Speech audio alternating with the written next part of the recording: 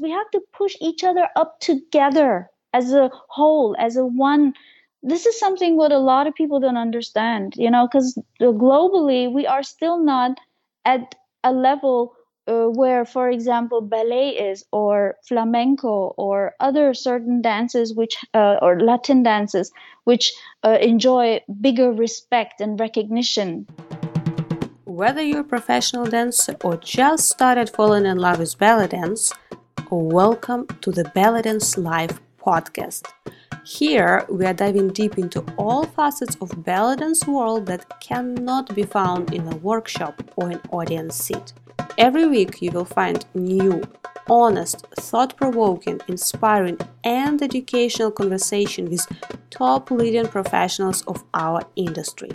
I'm your host, Yana Komarnitska, and I am honored that you are part of our dance tribe.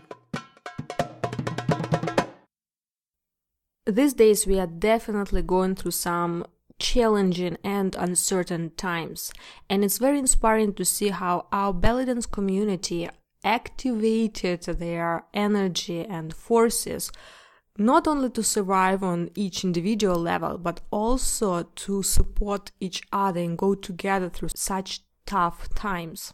One of the leading professionals who definitely inspires and leads a community by her own example is definitely Jelena. And you know that I personally have huge respect and admire greatly this amazing artist who really contributes a lot to the community in general, as well as I'm very happy to have her as one of our early guests at this podcast, and very thankful for her support even to the Belly Dance Live podcast too. That's why I'm extremely excited to share with you Jelena's new initiative, Together We Move Live. She's partnering with dance studios and dance sponsors around the world to present series of workshops via Zoom. All proceeds go to benefit dance studios and event sponsors so that we may once again dance physically together once it's all is safe. By participating in these workshops, you're getting not only the opportunity to learn from such an incredible artist as Jelena, but also to contribute and support other artists and professionals who really suffer and struggle in their activities during current times. At the same time, if you are someone who is affected by pandemic, don't worry, because there are still very affordable options for tickets, so you still can participate in the event. I highly encourage you to take a look, and you can find all details at jelena.eventbrite.com. I will put the link in the show notes.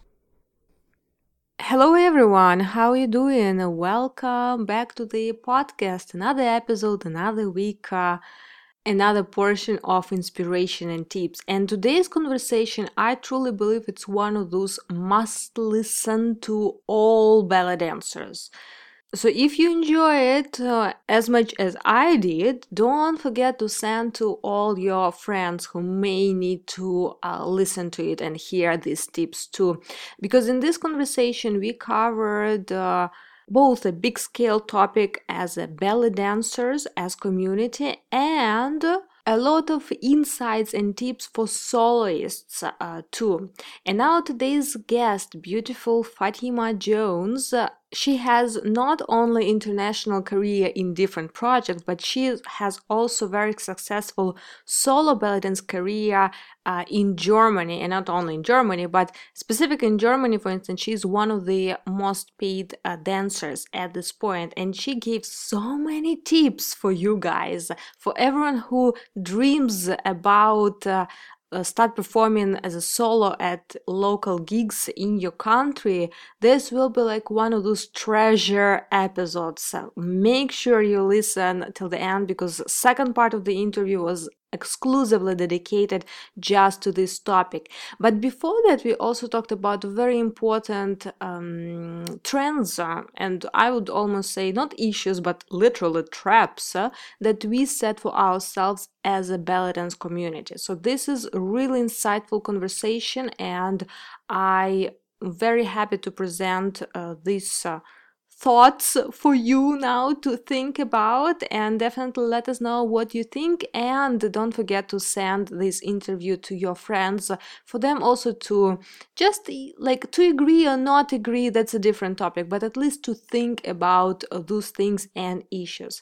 And our today's beautiful guest, Fatima Jones, began dancing as a child in a Turkish folk dance troupe, but at the age of 9 she already added jazz dance, hip hop, and Bollywood to her training. After performing at countless stage shows at cultural events until she was 14, she started making her own choreographies. Her career took her on a big international stage as a background dancer for the shows of big scale artists, including performing on German TV. As a belly dancer, she also performed on Turkish TV programs on a regular basis, which led her to work as a choreographer and performer for several Turkish, Persian, and Afghan music videos. Fatima is not only internationally acclaimed artist, but she is also an event organizer herself. Her journey brought her all around Europe, Turkey, India, and now all the way to USA. Throughout all these engagements, she never stopped educating herself, as she really believes in continuous growth. And this is something that I believe truly for all of us, something to incorporate in our lives. And hopefully this episode, actually, I'm pretty sure that this episode will also help you on your continuous growth journey too. At least to encourage you to think about some topics that maybe you haven't thought about before. So, on this note, let's dive right into the interview. How's it going, dear Fatima? How are you doing these days? Hi, Iana. I'm doing just like so many other dancers and artists in the world doing at the moment of Corona times.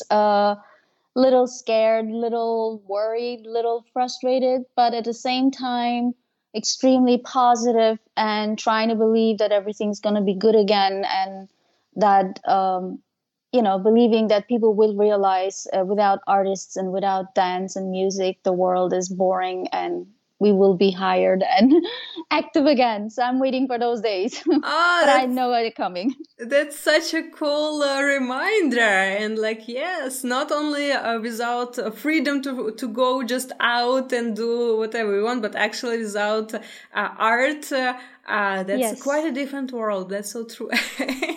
Yes. So speaking about art, I would love to start our conversation going back in time and to the very beginning of your journey. I kind of assume that probably dance and music, it was all your life in your like day-to-day life and environment. But I would love to ask, when was the transition that you first time think about art and specifically belly dance as something more serious than just part of the, I mean, not more serious, but more as your profession than just part of your culture? And how was that transition compared to how you experienced dance before that? I start really from my childhood because this is connected all together. Mm-hmm. When I was a child, I always wanted to belly dance and these things on weddings, and I was getting in serious trouble with my mother. She was always hitting me, literally hitting me secretly without the other guests seeing it. If you move, if you get off the chair, I will beat you up at the house. Because in Turkey and in Islamic countries, the image of daughters is very important because they are worried nobody will marry my daughter later on. So they try to protect their daughters from this image. And I was already I was like maybe 6, 5, and I was already starting to do these things. And my mom was already worried, like, this is a trouble kid right here. I'm going to have trouble with this one. And this went on. And one day, my dad, he was the opposite of my mom. He was so proud of my dancing. He loved it that I was sticking out between all the other girls. He was so proud, like, oh, look at my daughter, my daughter. So I had my dad sitting on my right side, get up and dance, or I will beat you. And I had my mother, if you move, I will beat you. So I grew up really like this. And one day I was 9 years old. It was still in elementary school, or 8 years. They had a Turkish folk dance group, and I had my first dance teacher. So she created folk dance groups with kids. Then she had connection to a cultural organization which was here in Mannheim, where I live in Germany, for Turkish and Arabic culture, who were doing big, huge stage shows. So I immediately started learning professionally these Turkish folk dances, and I was only age of 8 or something, and I was already on stage because I was the smallest child. They always gave me solos and put me in the front. I had to also sing a cappella on a microphone because I was the little thing, They loved it, the little mini thing in the front and the grown-ups in the back, and it became a highlight. So I thought my mom will give me permission to dance folk dances because you covered, you're not naked. I thought maybe that will not ruin my image as a girl. So, but when I turned 10 years old or something, my mom started even stopping me with that because she didn't like how I put too much time and energy into practice these dance shows and everything. She wanted me to become a lawyer or a doctor. She wanted me to study school. And it went on and on. And then I had to give up this folk dance. I was, I think, 11 or 12. And then I found another passion. It was before, like at 10, hip hop, break dance, contemporary jazz style. Like contemporary, they didn't call it back then contemporary, but it was like modern jazz. And I told my mom, I promise you, mom, I promise you, I swear, none of your friends will ever see me in any event because these events are for Germans. Only Germans come. So Turkish and Arabic people will not see me. So, mommy, please, please, please. She allowed me. That went on until I was 15. And then I turned into a choreographer. So I started already working for European famous artists here in Europe. I was on tour with people like Backstreet Boys when they were very young, Get Down on It and stuff. I didn't work with them, to make it clear, but there was a radio show where very, very famous, and it had many artists, and the artist I was dancing for was always part of this thing too. So I was really on tour with all these huge stars, big names. I was only 16 or something. This went on until I was 20, and until I make it short, I was 30. I was only busy with making music and hip hop, R&B, soul, house, and these things. So I lost completely connection to belly dance. And then when I was 29, I was pregnant, and some Arabic guy drove by with his car. And I never forget, I remember Nancy Ajram was playing. I never forget. I had goosebumps. I cried with my big stomach with baby inside of my stomach. I cried. I yelled at my husband, I was a stupid girl. I betrayed my culture all these years. I want my music back. I want this back. So I called the dance school where I was teaching hip hop classes, and they were all full. And I said, please allow me to teach belly dance. And imagine, I took no classes. Yeah. I had no background of learning anything. Then I got my classes. I was starting to teach. The classes were full. It was going great because as a teacher, dance teacher, you still know how to teach. Uh, but then one of my students asked me something. What do you think about Matahari? I said, Matahari? Oh, yeah. You know what? The class is over now. I would like to finish the subject. We talk about that next week, okay? And I went home. I said, who the hell is Matahari? Who is this? I was like, oh my God, why did she ask me this? I went to Google, checked out, and I was like, oh my goodness, such a personality of history, spying and dancing and all these things. I was like, okay, Fatima, this cannot go on like this. You need to know a lot more about this music, this dance, and its culture and its history, like you do about hip hop and all these things. So you need to study. I Googled, I found out about Jelena. This was really many years ago, like 15, 20 years almost. And I found DVDs and I started studying. Then I found out Jelena's coming to Germany at Leila Giovanna's festival. I booked all the workshops with Jelena, and then I discovered Aziza. And then I wasn't happy because I knew they're going to go back to USA and Canada, and I will not have these good teachers anymore. How am I going to continue to grow in what I'm doing? And also, I never knew the difference between Turkish style and Egyptian style. To me, I always explained Egyptian is just a prettier style. When somebody asked me what is the difference, my teachers taught me the difference. So the thing was, at the end, I grew and grew and grew, and they gave me tips who else to go to. I must say Aziza helped me, and Jelena somehow too. She told me I could go to Jamila here in Frankfurt. She has a big studio, and I didn't like her dance because to me I thought she danced so German. But then Jelena told me, don't think because you don't like somebody's dance, you will not like her teaching. I tell you, stop being arrogant because, as Mm-hmm. Oriental people, we have certain arrogance, I admit. This is something not so good to be proud of, but we are like that. I admit it's sometimes you have to admit bad things. So I was arrogant. I went to Jamila's class. In my head, I'm thinking, she danced like a boring tablet, a pill, like she's gonna put me to sleep, Oh my God. And I must say, I learned so much from Jamila. She is still one of the main teachers I learned from. I am going to stay appreciative and grateful for the rest of my life.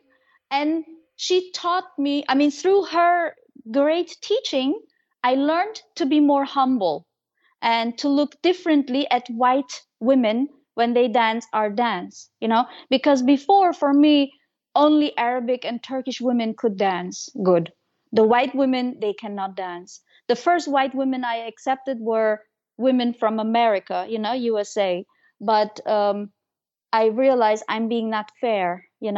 And then everyone told me, oh, the Russians, the Ukrainians, they're like machine. For them, dance is not dance. For them, it's like sports marathon and championships, and they don't feel. They just dance like machines. And I never studied them. I kind of left them alone because I didn't know anything about it. I just followed those who were teaching me, and especially teachers like Rakia Hassan, I took classes from. I loved her teaching. I cried, she cried, I felt more connected with them.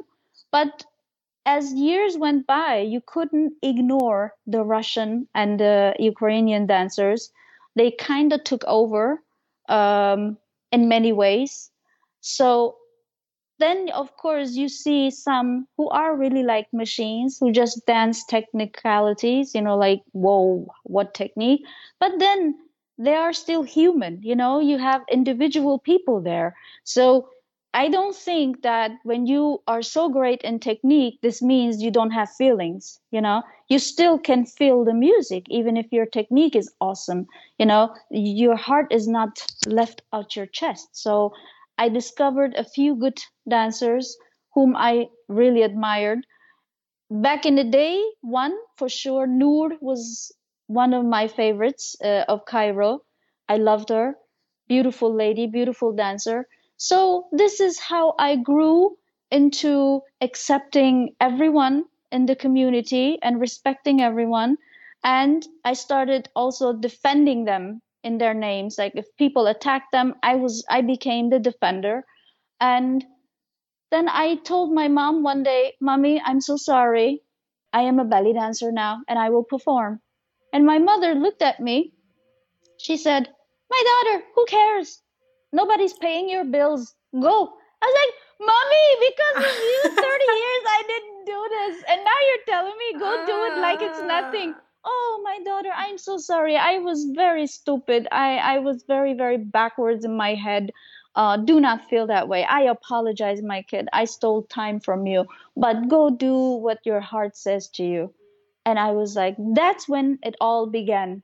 And like I said, the other dance professions I always did, but belly dance started then when I was 30. At the age of 30, I started professional belly dance. Can you imagine?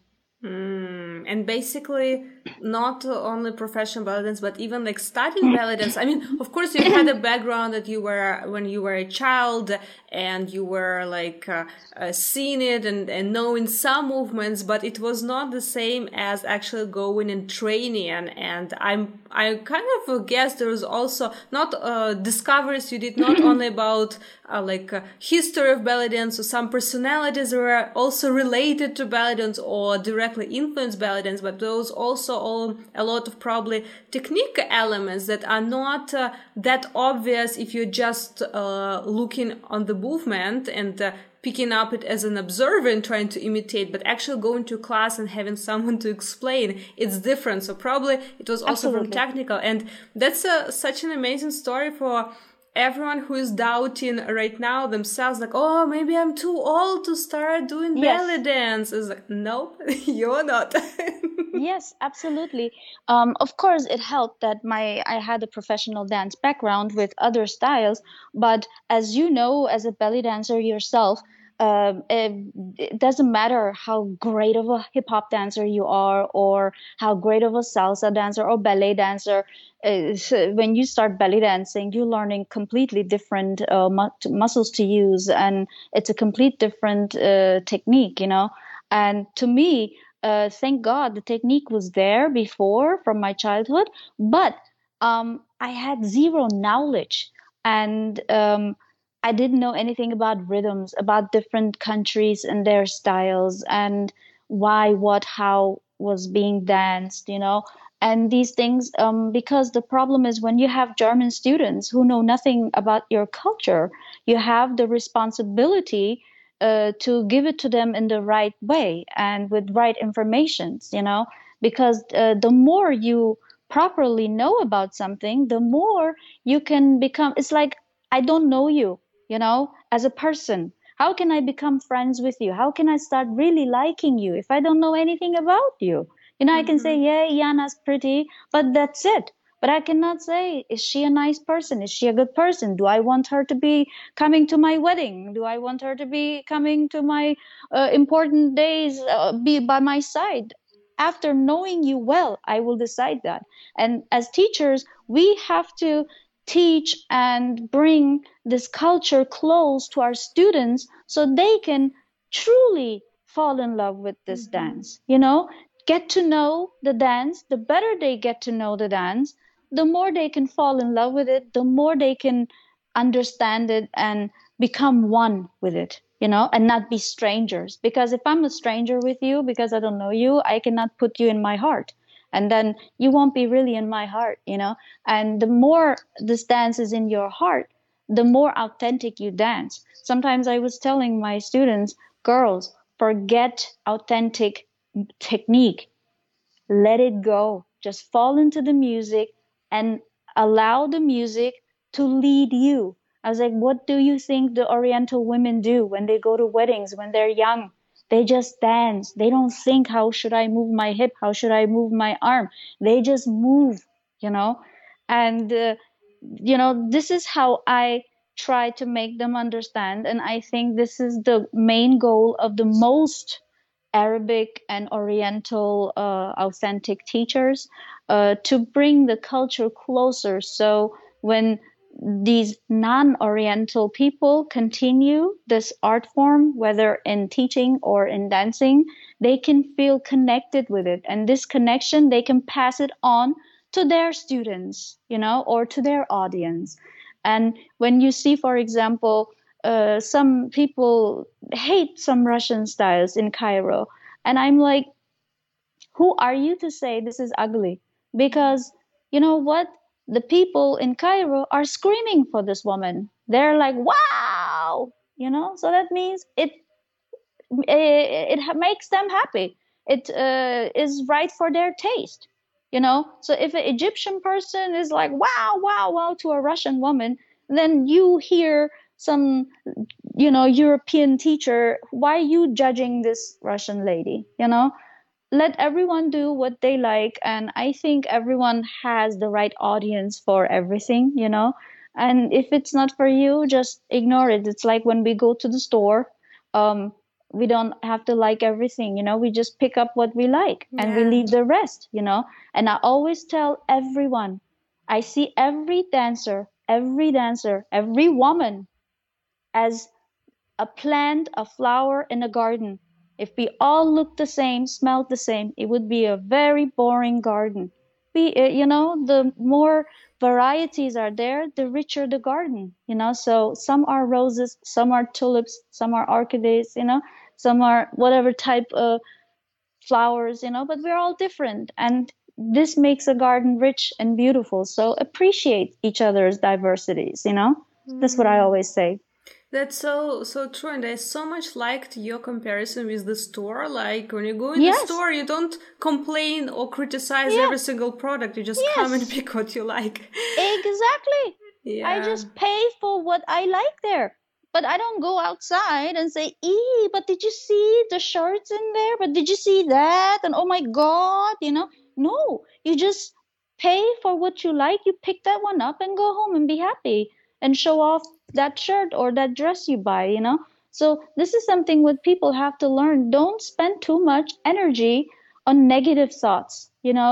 Also, by putting down others doesn't bring you up.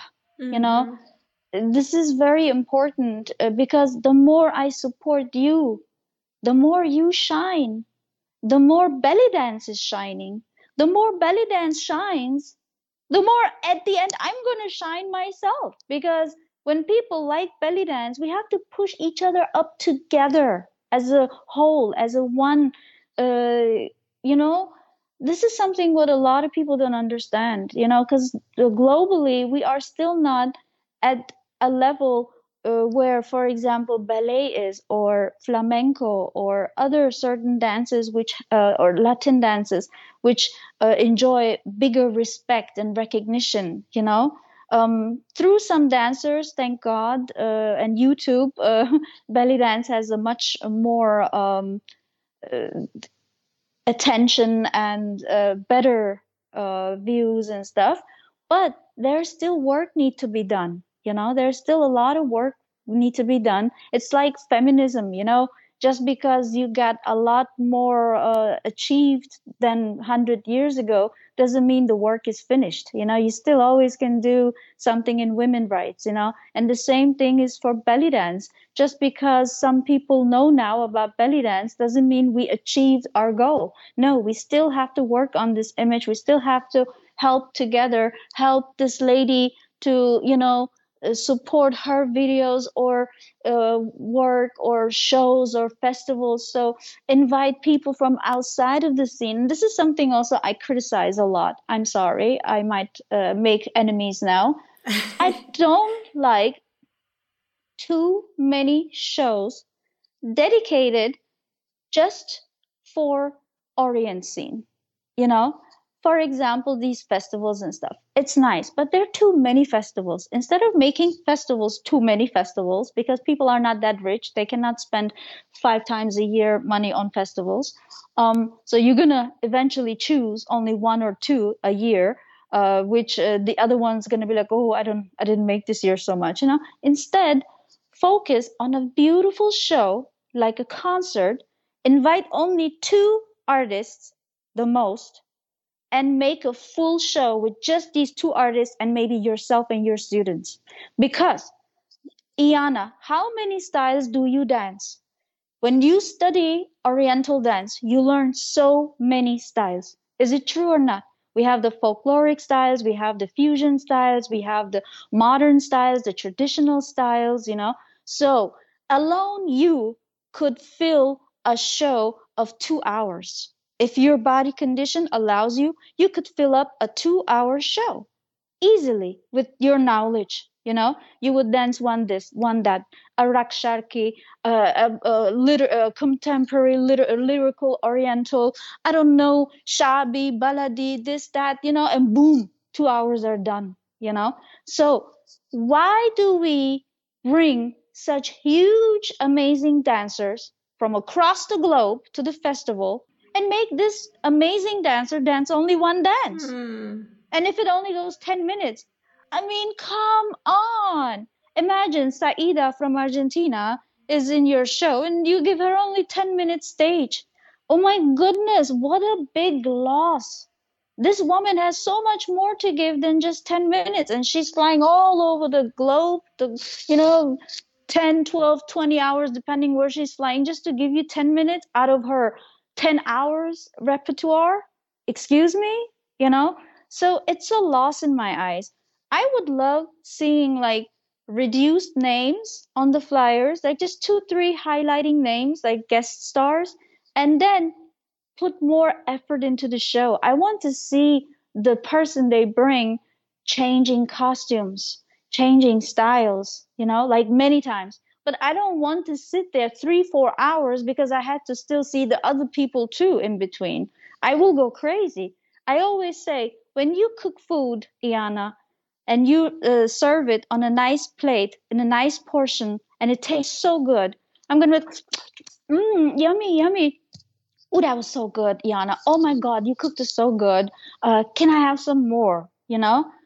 But if you cook the same food and serve it to me in a big pot, in a huge pot, I'm just gonna look at the food and think, oh my God, how can I finish that? It's impossible. And even though it tastes so good, maybe I will vomit, I will throw up because it's gonna be too much for my stomach, even though it's my maybe favorite dish, because it's too much.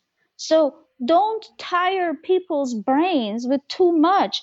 Give them less, but stuff that they can process in their brain. You understand what I mean? Does it make sense? Yeah, it makes sense. But I also want to bring up another issue, because festivals, they are partially done, and big important a part of it is education and Yes. entertainment too, like these shows. But there is also another more logistical business side of these activities, Yes. because a lot of dancers, that comes also partially from, I will say fault, but it's more like in a quote mark, fault by participants too, because many people go to the show, to the festival, actually to have opportunity to perform.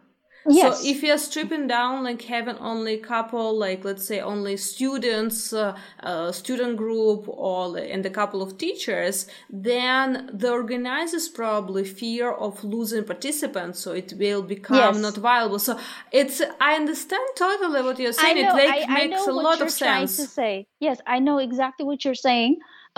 It's a financial issue, they think, but I always say, it's like teaching your audience. When you teach your audience festivals are just this, then they always expect that, and you don't teach them anything better. There is no development. It doesn't develop into a better form. It stays in that style, and it's like a trap you put yourself in. I think, in my eyes, get some sponsors, good sponsors, who pay enough money, like for example, talk to your travel agencies who take over the tickets from these superstars from far. Talk to hotels who take over the hotel rooms, like make big stuff. And if you can't do it, maybe don't do it. Just do a smaller show, like I said, but it will be like appreciated in a much better way. Because the thing is, Iana, for example, you're saying we want to learn, for example. Yes, they're teachers, but I don't mind to take 4 or 5 workshops from one teacher in different styles. Because for example, Randa Kamel, okay, for example, it's just a name, it could be anybody, I'm just taking a name, okay. Randa Kamel is in your country, in your city, and she's giving 2 workshops, and then there are 5 or 6 other teachers, they're also giving 1 or 2 workshops. If you kick all them out and Randa Kamel gives 10 workshops instead, you don't think you can learn a lot in 10 workshops from Randa Kamel? She can teach you Saidi, she can teach you Shabi, she can teach you Baladi, she can teach you Raksharki ala Randa Kamel, she can teach you Mejansi, something. She can teach you something with Kulsum. There's so many subjects she could still teach amazingly. You don't need all the other names.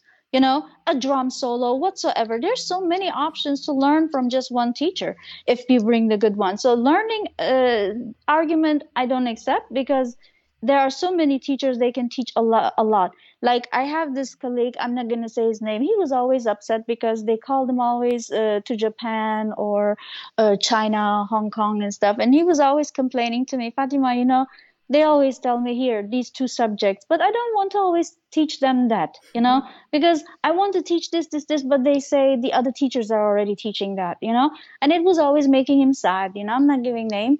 And I was always trying to talk to him like, yeah, I feel you, I understand you, but this is the game. If you want to be in it, I'm sorry. That's why I don't go. Not that I'm saying that I get so many questions to teach, but I don't like the business side. Like I got many requirements from Egypt, but it was always including with my students. I don't want to force my students to come to Cairo and spend their money, hard-earned money, just because I want to teach. It's a selfish reason. I wouldn't mind to take my students to Egypt. That's not the thing, but not for the matter of me getting the chance to teach. And I'm not judging the ones who do. Please don't get me wrong. I'm not judging them. Everyone, as I say, everyone choose their own way of success, their own way of dealing with this dance form, art form, business side of this art. So I'm not judging. I'm just saying I wouldn't. It's my feeling. Yeah.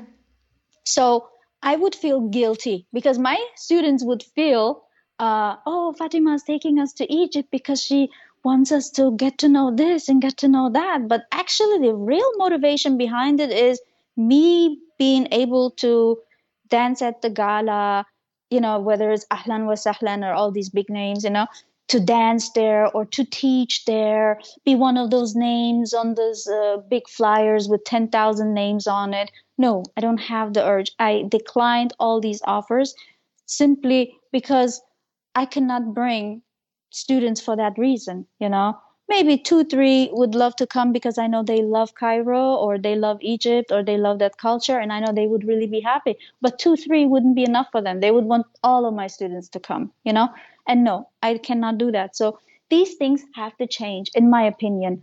In Cairo, in Egypt, I don't know if it can change, if it should change, because they have different financial, economical issues there. Of course, they can use any tourist, any money that comes into the country.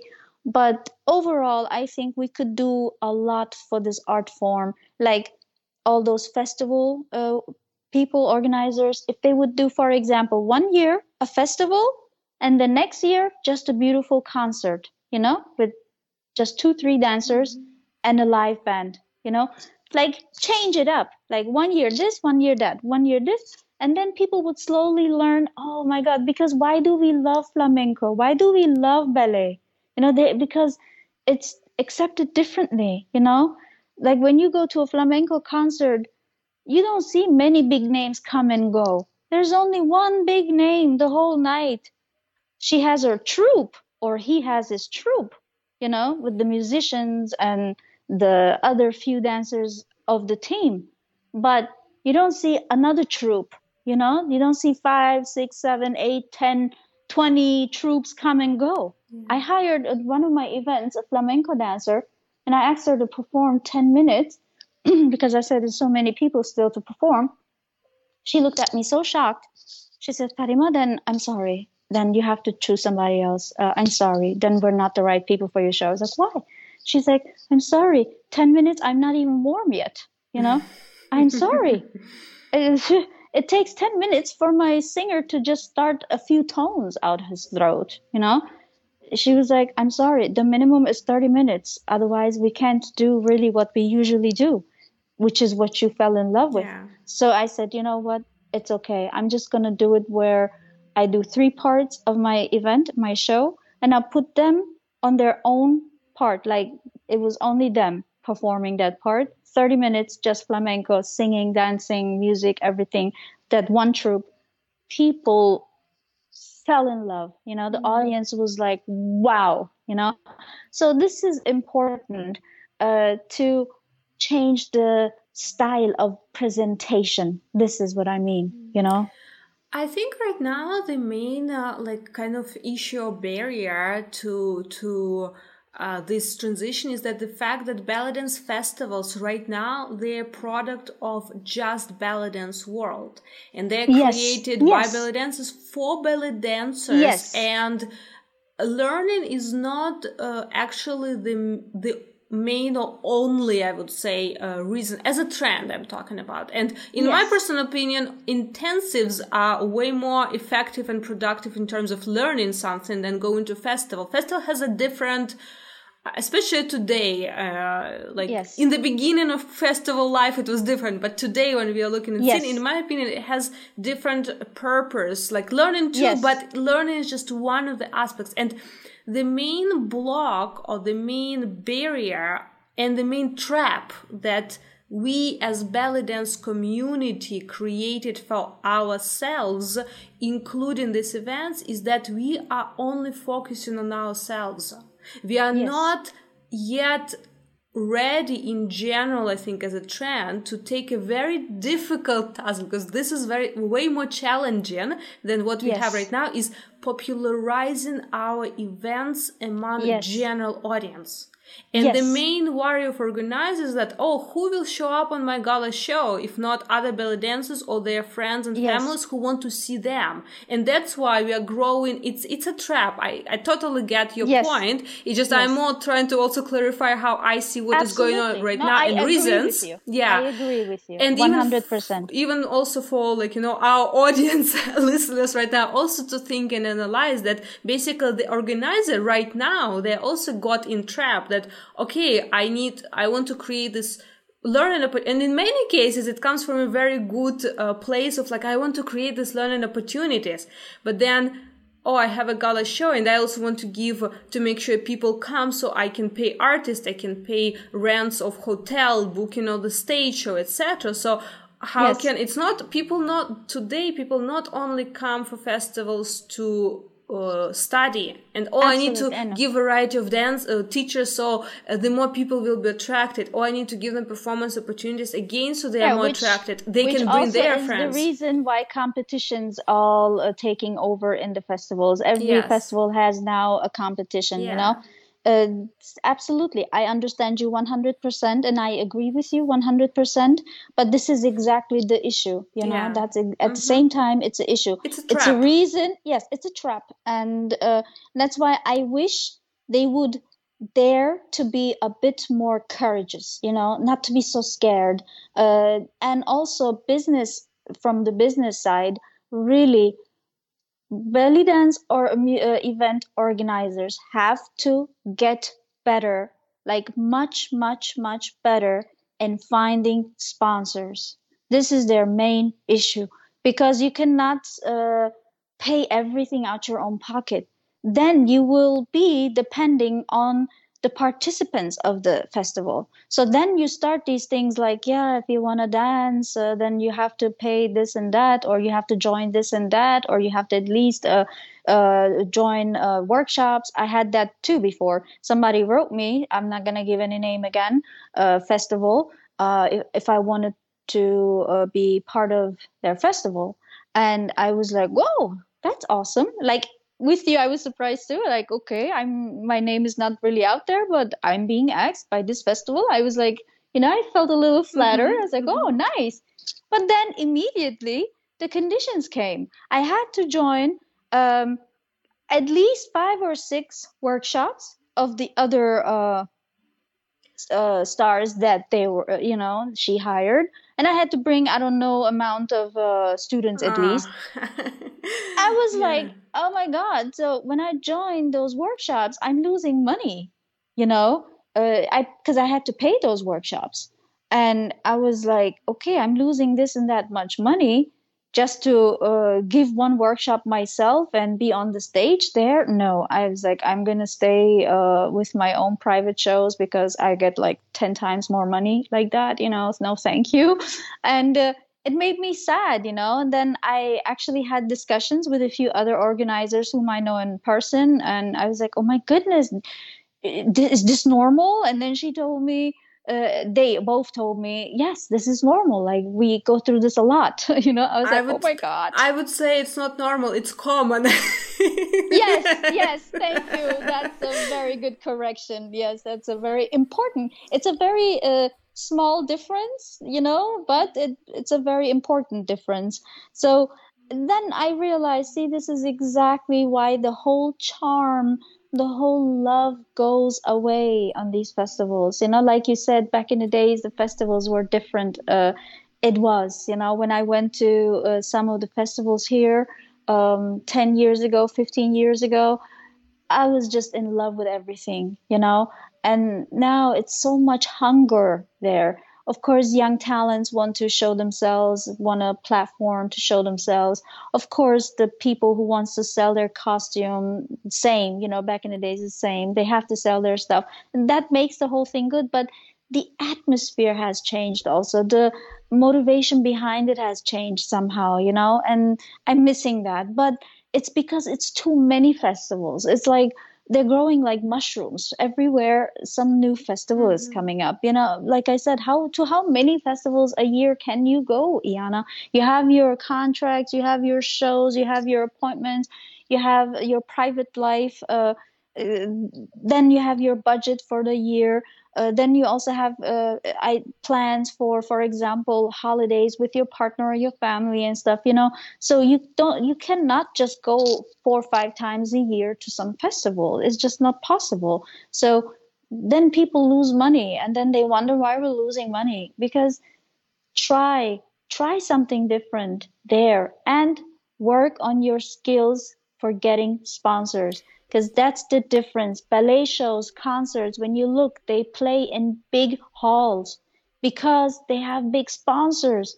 Try to use famous names like Sadie and all the other ones who have millions of views on YouTube. Prove them, look, this person is famous. If you give me the chance in this nice hall, or if you give me the chance and sponsor me because I want to do the show in this hall and get the sponsors, I'm telling you, you will sell tickets, because it's the promotion behind it, and you have to promote it towards the place you live, like local TV channels, local radio stations, stuff like that. Not Facebook and Instagram to the world. Because from the whole world, you will not get that many people coming. And if they do come, you put them these conditions like, yeah, okay, bring me students, or if you want to perform, you're going to have to pay this or that, or create always these nonsense, making too many competitions that I totally lost track, which one is still important or good or qualified to be called a competition. I lost track for all these things.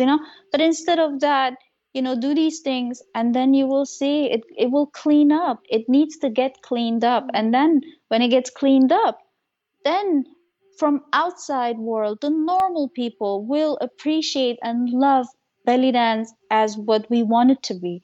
Because of course there is also the cheaper street side to this dance. We cannot deny that. The history, where it come from, the poor girl, for examples. I never taught zils.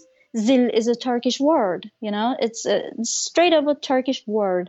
And my students are always like, oh, Fatima, but I find it so nice. Why don't you teach me? I was sending them to my colleague and teacher, Jamila. I said, go to her. She's great. I learned it from her too, but you will not learn it from me. It's because Turkish people connect zils with street dancer. For example, zilli has the meaning, the one with the zils. But it's totally equal with words like bitch, whore, slut. It's equal. Because when you dance, belly dance on the streets, it means you're cheap. This is the mentality behind it. And why do the girls who dance on the streets dance with zils? It's an extra instrument, because you cannot have a radio or a sound system and boxers, speaker boxes and stuff while you dance, because who's going to carry all that? You have only maybe your father or your brother playing darbuka, the other one playing the flute, stuff like that. or just little few instruments, and then you adding with your zills to the sound. That's the only purpose. This is how it was invented, the zills, to put some extra sound. And for Turkish people, like I said, it's connected with the dance in the streets, and it's connected with being cheap, being a slut, being able to be bought.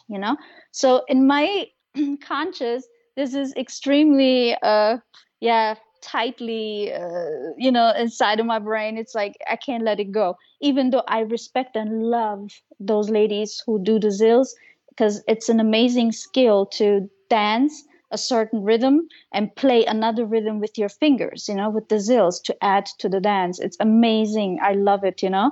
And they have my huge respect. It's just my instinct, my the way I was brought up, my cultural background forces me not to do it. Like it stops me, it blocks me. It's like an inner voice saying, ew, no, no, no, no, you cannot put those things in your fingers.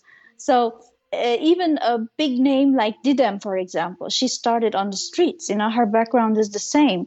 And when you hear her talking and stuff, you will understand a lot more about the background and the history of this dance. So there is always a street version of this dance and a very, very classy stage version. This doesn't mean the one on the street don't know how to dance. Oh, and we don't put her down. She just has different conditions in her life. So she's only able to do that, for different reasons. We can never judge, but there are different ways. So we have to accept that. And when we accept that, we can also accept the club dancers. Like a lot of my colleagues in Germany hate the club dancers in Cairo.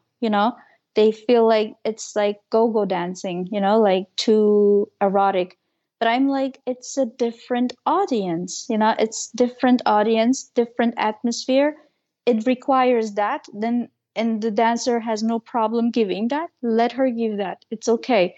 So to me, we have to understand the huge, huge, huge, huge variety in our dance and the background of it. And then if our wish is to put it up higher level, to change on these organizational projects, like I said, not too many festivals, instead maybe do a nice concert, try to make a story behind it. Like Jelena is doing a great work with her belly dance evolution and stuff. It's a commercial work, yes, it might not hit everyone's taste, but she's trying to put a professional work behind it, professional stage where even normal people can go and watch the show, not just the Orient scene. And this is what we have to try more, to reach out to normal people, not just to reach to our scene, because people in our scene are already in love with belly dance. We don't have to make them love it, they're already in love. That's why they're doing it. But we have to reach the people who don't know much about it. And this is my wish. And I was just about also to do a comment about this importance of reaching general audience too, because even for your comment about sponsorship, it would be so awesome if we had more skills, like, I don't know, business skills or negotiating skills to engage more sponsors. But sponsors, they're also people who have their own needs and requirements and goals, and their objective. They have something that expectations that they are looking for. And of course, it's great if you find some sponsors who just want to support belly dance and they bet in developing this belly dance as a field. But most sponsors, they will want to see the reach. Okay, they will sponsor you, they will give money, but who they will reach? And in most cases, they're not interested in a small number of like niche people. They are more interested in general audience. So the organizers, by definition, need to already being able to reach general audience. And I think actually this is not just responsibility of event organizers or event festival organizers promoting belly dance among general audience. This is actually responsibility of the community itself. Absolutely. And every single person. And one of the ways that I feel a lot of belly dancers, they will look on this activity more like from up down, as if it's not worth their time. But one of the ways is popularizing belly dance through the solo shows in irregular venues like restaurants, weddings, I don't know, someone's birthday parties, whatever, private, commercial, corporate, because this is the person, like right now, belly dance is not a live stream. We would love to, like, just because people know the name belly dance, it doesn't mean it's a live stream. We wish it was, but it's not. And a regular person, if they decide, okay, where to go on my weekend? Oh, there is a singing concert, there is a rock concert, or there is like, I don't know, ballet show. They're not thinking about belly dance. Oh, let me see if there's any belly dance concerts available. They're not thinking. Exactly. The closest connection for us belly dancers to the regular audience is, again, those restaurants, those clubs, etc. And I know that you are also very active with your solo shows too. So can you tell please how you transitioned, like you started with teaching, and was it your goal to start developing your solo dance career also in the local shows, or did it happen just naturally and at some point you just found out yourself, okay, I'm now actively involved in this too? It actually started with the student who asked me with the question with Matahari. She one day told me she has never seen somebody dancing like me. And it's so sad, it breaks her heart that I'm not performing, like professionally, that I'm keeping that all to myself. And I told her that I don't have this ego to show it off. I'm okay. I'm happy with teaching. People who know me close, they know my biggest passion is teaching, So I was like, no. And then she was like, please. And she was the daughter-in-law of a big, what do you say, like a big store who sell designer clothes and all these things, but it's huge and the owners are billionaires. Engelhorn, everyone can Google it, Mannheim Engelhorn, billionaires. And she was the daughter-in-law of one of the brothers of Engelhorn, so super rich, Turkish but rich, So she was like, and what if I get you a show for an event that's organized by, Engelhorn, because they were opening up a big new house and they had the subject Morocco. The whole big store was decorated and it had even sand on the floor, like you felt like you were in Morocco. It was like really a project of maybe millions of euros in it, So I was like, no. And then she was like, Fatima, what is your problem? Money? I guarantee you, they're rich. I make sure you get the money you want. I was like, oh my God, this girl really wants me to dance, So it got stuck in my head. And I came home, discussed it with my dad, my husband, and I discussed it with my mom.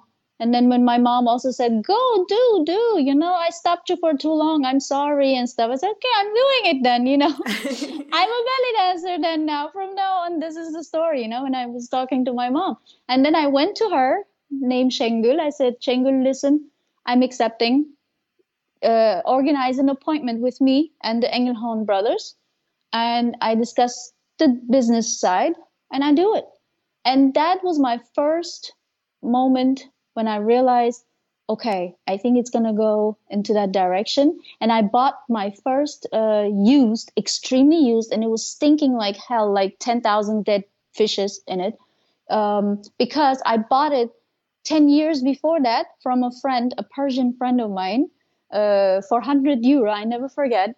And it was in a plastic bag and closed, and I never opened it. And she told me to wash it back then, but I never did. So in those 10 years of not opening this bag, it invented a smell. No words can describe it, Iana. No words. I brought it to my mom. I said, Mommy, can you do something so I will not stink like hell? So she helped me, even the same mom who my whole life was hitting me and threatening me, became my biggest supporter, because I already had my child then, She said, I will babysit your child. I will always be there for her. She's with her grandma. Don't worry. Go and dance. Do it. You are still young. 30 is not very old. You are Not still at young. all. Yeah, at that time, you're thinking like that, because when you had as a young girl the dream, I but you know didn't do it. exactly. I'm 30 right now. Then you know exactly. So the thing was, I started, and then one show opened the other doors for other shows. And next thing, I made a website, which was amazingly beautiful website. I invested a lot of money in it. But the problem was, in Germany, you don't have managers and agents for yourself Mhm. as a belly dancer. And I was getting too many inquiries, like every day I had like 20, 30, 50 inquiries like, hey, can you dance? Blah, blah, blah. Can you dance here? Blah, blah, blah. And I couldn't answer them. So the not answering situation, because when you don't answer 3 days, and you have like 90 emails, when you don't answer 4 days, you have like over 150 and stuff. So it was getting like really out of my hands, and people starting to write me mad emails like, yeah, my website looks so good, but I'm such an unprofessional person, blah, blah, blah. I don't even reply. Like, if I'm not able that day, why am I at least not writing it, I realized this is getting out of hand. So after 5 or 6 years, I shut down my website because, like I said, when you have no agent, no manager who take care of these things, as you know yourself, we belly dancers, we're like managers, organizers, we're stylists, we're everything, we're the carry person of our own stuff, and we're our own drivers. I drive to my show, I do everything myself. When I'm lucky, my husband is free, then he's helping me. But I also had times when I was at least like 5, 6 years separated from my husband, and I was completely on my own, and I had to do it all by myself, and it was tough. It was really, really tough. It came to a point where I broke down emotionally, physically. I broke down. I took a break of 3 years. Um, Before I took the break, I actually cut my hair. I cut my hair so short. I don't know if you've seen pictures, but I I actually was even had about to ask you. shaves. Everything was Ah. shaved on the side and the back. I looked like, yeah, people loved it. First, they said nobody will hire you anymore. And then when my old clients called me, I told them, excuse me, I don't know if you saw my profile picture on WhatsApp. That's how I look now. You know, I have extremely short hair. I'm not talking about short bob cut or something. I'm talking about like really, really short. And they were quiet on the phone for a second, and they were like, uh, do you dance different? No. Okay, then who cares about your hair? We want you. I was like, oh my God, really? Yes. So, and then he continued, and honestly, after I cut my hair, you will not believe it, people loved me more. So many of my fans told me before, I feel like I was distracted by your hair because you do these nice moves with your hair and stuff, and you look so pretty with the beautiful sexy hair and stuff. They were like, but now that the hair was gone, I think I put more attention actually into your dance. And you have to also compensate the missing of your hair, because when you don't have the hair, you have to play with something else. But what do you have to play? You have no hair, you have no nothing in your hand to play with. So what do? You put a lot more expression in your face. You do a lot more with your hands and your head, and you are a lot more emotional because you can't do all the hair extras, the typical, Uh-huh. the I'm a belly dancer. Look, I'm swinging my hair type. You can't do that anymore. It's gone. It's not there. You have a naked neck and stuff like that, So it's like nothing you can hide, And people loved it. And I was like, okay, that gave me a great, great joy to see that people really can learn from you. That's why I said we have to teach our audience. I taught my audience to get rid of the cliche image of a belly dancer, that she's only a sexy, erotic, long hair, amazing, sexy woman. I took that image away. I proved them you can even have almost a bald haircut. If you dance good, you will still be liked and hired. I was still hired so much. And then I still took a break because it all became too much for me. Um, I was emotionally exhausted and stuff. And I told my husband, is it okay if I just stop for 2 years? And I only danced maybe like once every 2, 3 months. And then I started right back last December and I was like dancing so much, getting so many shows again, like back in the days. And I was happy because I was strong. I took my time to take rest, heal my head and everything. And then the corona came in. Corona said, no, Fatima, not yet. Yeah, So now, life always yes, does its own adjustments. absolutely, absolutely. You can't predict things and you can't pre-plan things too much because if that's not what God wished for you at that moment, it's not going to happen. So Mm. I am on a break as all of the other artists are too. And yeah, I think we all are hoping and wishing this all to be over soon so we can get back. Because as much as fun it is for some people to teach online and do all these things, videos, online videos, it's not the same when you have the real connection to your audience and your students, live. So, but it will come, I'm sure. It's just going to take some time, maybe, but it will come. Another news that a lot of people don't know, I'm moving to the States. My husband is already there since last year, September. So I'm moving there too. We will see how dancing life will go on in America because I only know it in Europe. Well, wish you good luck, but I'm pretty sure it will be very successful too.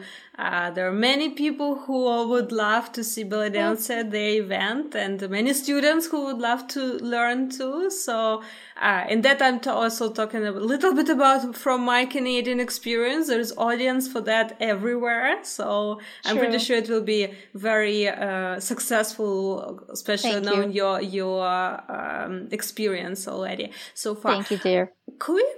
Actually, quick or not, I don't know. But I think one important question that I would love to ask you, because it's so interesting. I am right now in my phase of break. I Oh, had 5 years of full time exactly performing as a belly oh, dancer, not even teaching much. Now I okay. decided to sort of take a break. I don't know, is it break or not, or just a different chapter? I'm still deciding. But I'm really interested. If you abstract from current coronavirus, like you had this short period of time that you came back as an active dancer, Yes. what did you have any differences in your approach to your performance career or I don't know, artistic business or logistic side of it or anything? Any different approach that you start doing now that you learned from your previous experience before you take a break?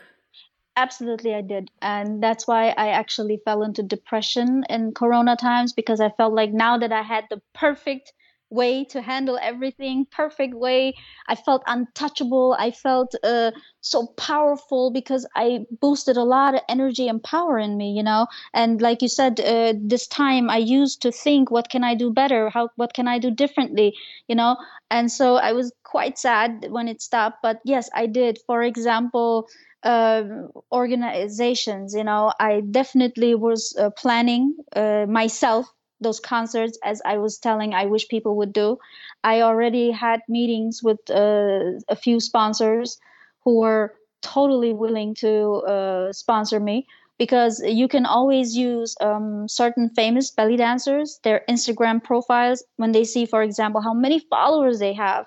You show them like, look, this one has this many, this one has this many, whether it's on YouTube or Instagram. You have to convince the potential sponsor that belly dancers reach a big amount of people in the world, and they're also like these influencers. Because the thing is, when you notice, so many companies, when they want to promote their products, they use Instagram influencers, to sell their products. So I used the Instagram belly dancers, their fame, their likes, and their followers to convince these sponsors to support me. That I guarantee him that it will be sold out and people from I don't know where everywhere will come. and that it will be great promotion for him and his company. And so I spoke with a few sponsors. Also, I spoke with certain people from the city Mannheim, like not the governor, but people who still work in the organization for the cultural events and stuff. And I had big support. And so I was planning a huge, nice concert show. I wanted to connect India and Orient and Western world, three different worlds with each other, with live music and with their musicians. But I wanted to only like hire one Indian dancer, one extra Oriental dancer, and one modern dancer, and that was going to be it. Nobody else. So just them and the musicians. I had so much. And then when I was, for example, also doing my private shows, like you said, like when you go, how did you approach, blah, blah, blah. I felt I danced really different. And my audience, they cried. They were like, we're so happy you're back. We realize how much we missed you. They hugged me. They cried. They came back for me, just for me. And I was like, oh my God, that's awesome. Like, I'm so glad that this kind of warm welcoming back is there. And then I promised myself I would never, ever exhaust myself again to a point where I want to quit. And this is what I did wrong back in the days. I accepted all the shows because, you say a number of amount and you think, he's going to say no because you're too expensive. And then they accept it. And then you're like, damn, now I can't say no, And then you're like, damn, that's a lot of money. That's nice money. Okay, then I do this one too. And then so you realize you're doing almost every show. And at the end of the day, you're so exhausted. One of my teachers told me, the problem with performing is not it's different than when you teach. Like when you teach, you see the fruits of what the seeds that you plant, you see the fruits coming out later on through your students when they grow, when they become so wow. You're like, oh my God, I helped her to become this, But when you perform, my teacher said, you leave after every dance show, you leave a piece of your soul behind you. Like, because you give honesty, piece of your soul to your audience. And if they don't treat it well, whether it's organizer and whether you don't, the rooms we change sometimes, you just want to leave right immediately when you see the room where you have to change. You're like, oh my God, no, really? Are you serious? Or the music sound is bad, or the DJ mess up and cuts your music accidentally, or the dance floor is horrible, or kids run between your legs, and these stories. It collects and it makes you go one day like, oh my God, I can't do this no more. And the problem is when you take too much because you get all these offers and you don't want to lose them, you exhaust yourself one day and you give too much, and then you break down. And I had that. And I promised myself I will take only less, only make sure. And when I go there, I was a lot more demanding, like I never attended a dance floor without the host speaking on the microphone saying 5 times, please remove your kids off the dance floor. I made sure there was no kid. Like when he wanted to announce me, I wasn't walking in. I was shaking my head in the back like, nope, I still see kids. Nope, I'm not coming. Nope, nope, And then all the kids would be removed because the guy on the microphone would say, excuse me, she is not coming out until all the kids are gone. This is protection for your own kids. Please, when she turns around, she doesn't see your kid and she hits your kid, then you will be upset. Please, for the sake of your own children, remove your kids. And then I would come. So I learned these things over the years. Of course, I was a lot more consequent with, sometimes you scared you're going to look like a diva, like, arrogant, but you have to protect yourself. If you don't protect yourself, you lose too much of your health, your own health. And then one day you realize you start losing your love, your passion for this job. And then you want to quit. And then you want to take your break or quit. You don't know if you will ever go back because you don't know. You're so exhausted. So I was happy that I found my way back with better solutions, better handling the situation, better approach, like you said. So I'm happy, It's a break now forced by Corona, but when Corona is over, I'm going to continue the same way I had started with. That's Keep awesome. always in the background of your head as a belly dancer, protect yourself. Protect yourself from anything stressful, like drunk men come close to you. He could be the nicest, sweetest uncle of someone, and he's just happy.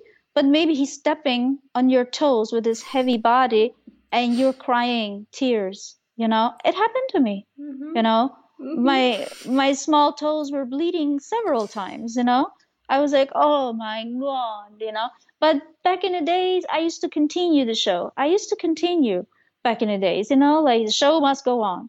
But now, the moment I see somebody drunk coming towards me, I back up and I look for someone who is working there or who's from the organizational side, and I'm like, remove this guy.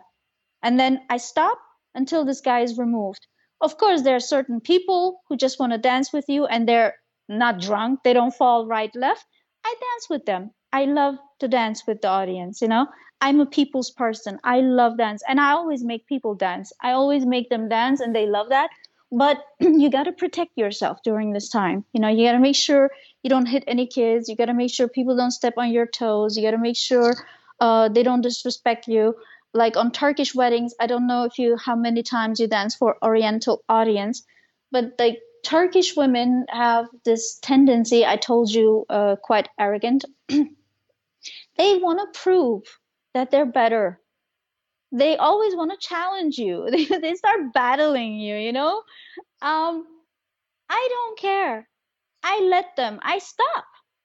One time it was so horrible. This lady, she went down and she had a headscarf. Imagine, she was wearing a headscarf. She went on the floor, did the little bridge moves and all these things, and was flipping out.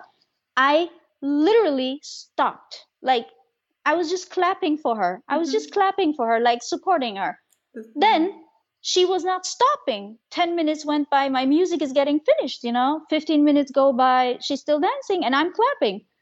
Then I saw all the guests getting up, going to the woman who hired me and yelling at her. Like, what the hell? We came to see the dancer. Why? And then the woman came and she pulled her off the dance floor very aggressively. And then they had a fight on the dance floor.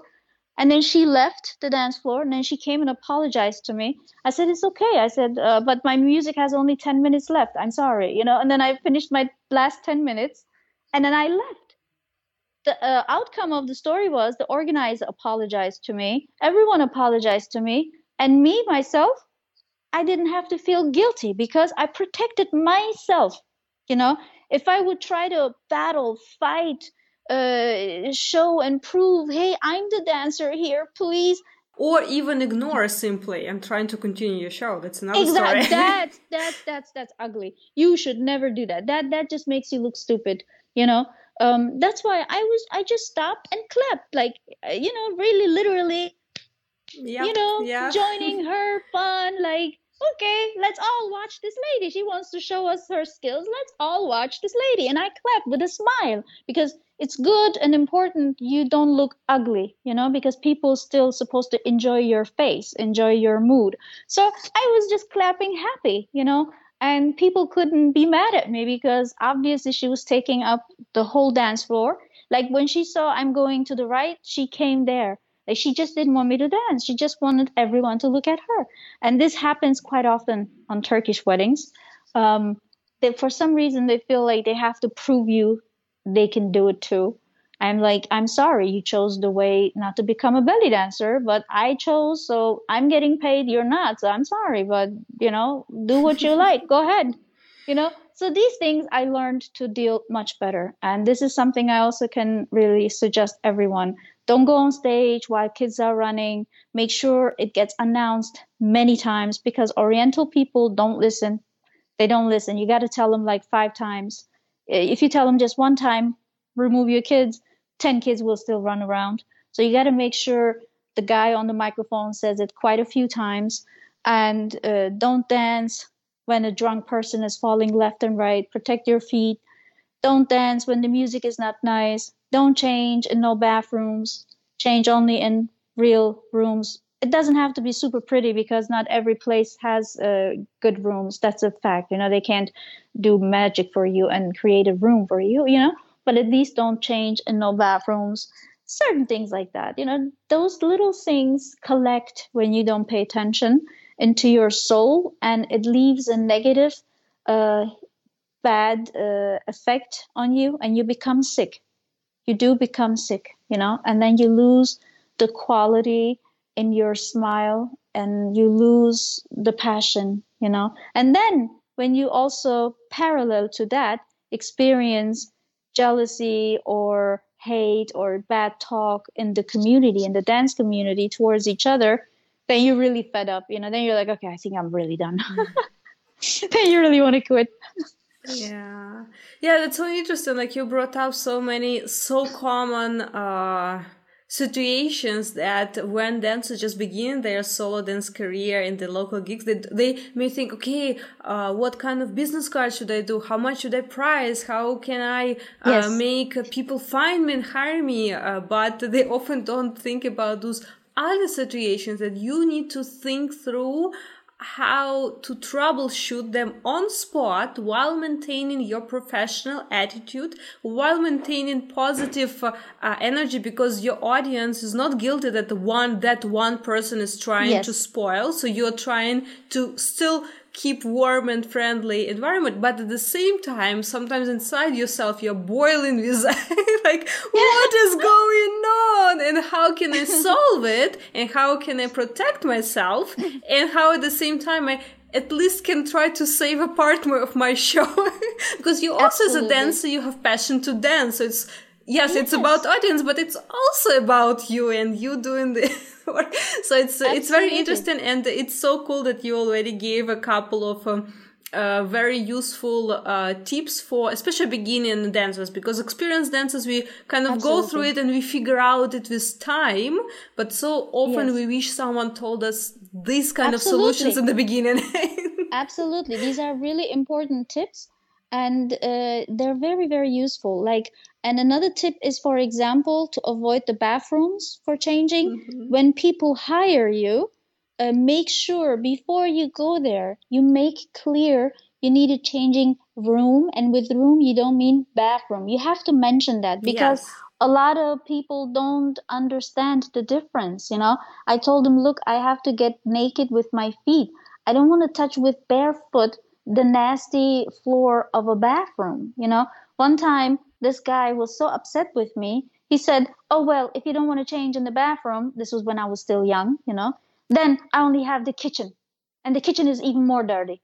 I said, you know what? It's okay. I want to go to the kitchen. Your fault. It's your fault. Then you have to live with it. I warned you. Kitchen is more dirty, the floor. I said, you know what? Kitchen under my foot, food. But I rather have food under my feet than having urine, and other bacterial stuff that we know what's in bathrooms. I said, it's okay. Take me to the kitchen. And then when he was taking me to the kitchen, another person from the management saw that I'm supposed to change in the kitchen. And then he yelled at the guy because he was like the second assistant manager. He yelled at him. He said, why is she changing here? Oh, because she doesn't want to change in the bathroom. She's tripping. I heard him saying that from behind door. And then he said, are you stupid? Then take her to the office. I'm sure office is much better. Oh, but it's not allowed to go to the office, sir. You know how it is. We can't allow nobody. It's forbidden. Nobody can go to the office. There are important things in the office. He came to me, walked inside. He didn't even speak with him no more. He said, Mrs. Jones, is it okay if we take you to the office? Will you be okay and comfortable in the office? I said, of course, sure. It's a little tight because of all the computers and the desks, and it's a little tight. I said, it's okay. Everything is okay except a bathroom. And then he took me to the office with locked doors. He said, here, nobody will come in and see you naked or nothing, and your stuff is safe. We have keys. So I learned when you speak up, when you just don't accept something, people will do their best to help you out. But if you think, oh, I don't want to upset this organizer because next time maybe he will not hire me, I guarantee you, next time he will hire Fatima Jones and not you, because he will think highly of Fatima Jones than of you. You need to fix your image. This is what I mean. We have to teach these people. We are the teachers, like you said, the whole community. We are people. We have to show these people, hey, look, I'm an artist. I'm not just some person who's going to look a little sexy and shake the butt for your guests. I'm a artist, and I went to dancing school. I studied this for years. I invested so much money in my costume. I buy expensive Bella costumes. Do you know how much this costume costs? And you want me to put this costume on in a bathroom? Excuse me? I always used to say if it was at the weddings, which is even more ridiculous, because at the wedding they usually have a special suites for bride and groom, but they don't want to let you. I was like always looking, I was like, would you offer bride to change into her second wedding dress in the bathroom? Or would you take her to the room? Exactly. That's a good question, and it's a perfect question that you can always use, for wedding situations. And this is something they have to be aware of.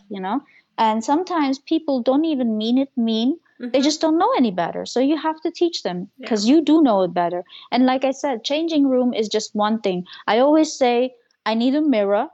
I need a changing room where I can close the door. No one can come inside. And I need a bottle of water and a glass. Because before I start dancing, I always drink because my throat is always dry. And then when I come back from my show, your throat is super dry. So when I come, immediately my water is there too, because I don't want to order my water and still wait for my water. So I want my mirror, my water, and a lockable door. That's it. And I always get it, because these are really not too much, Iana. What is this? This is ridiculous that I even have to mention this. They would never dare to give attitude to people like, I don't know, some famous singer or something, or some famous person they hire, but you are doing the same job. You are entertaining the guests in an artistic way. So why should you get treated bad?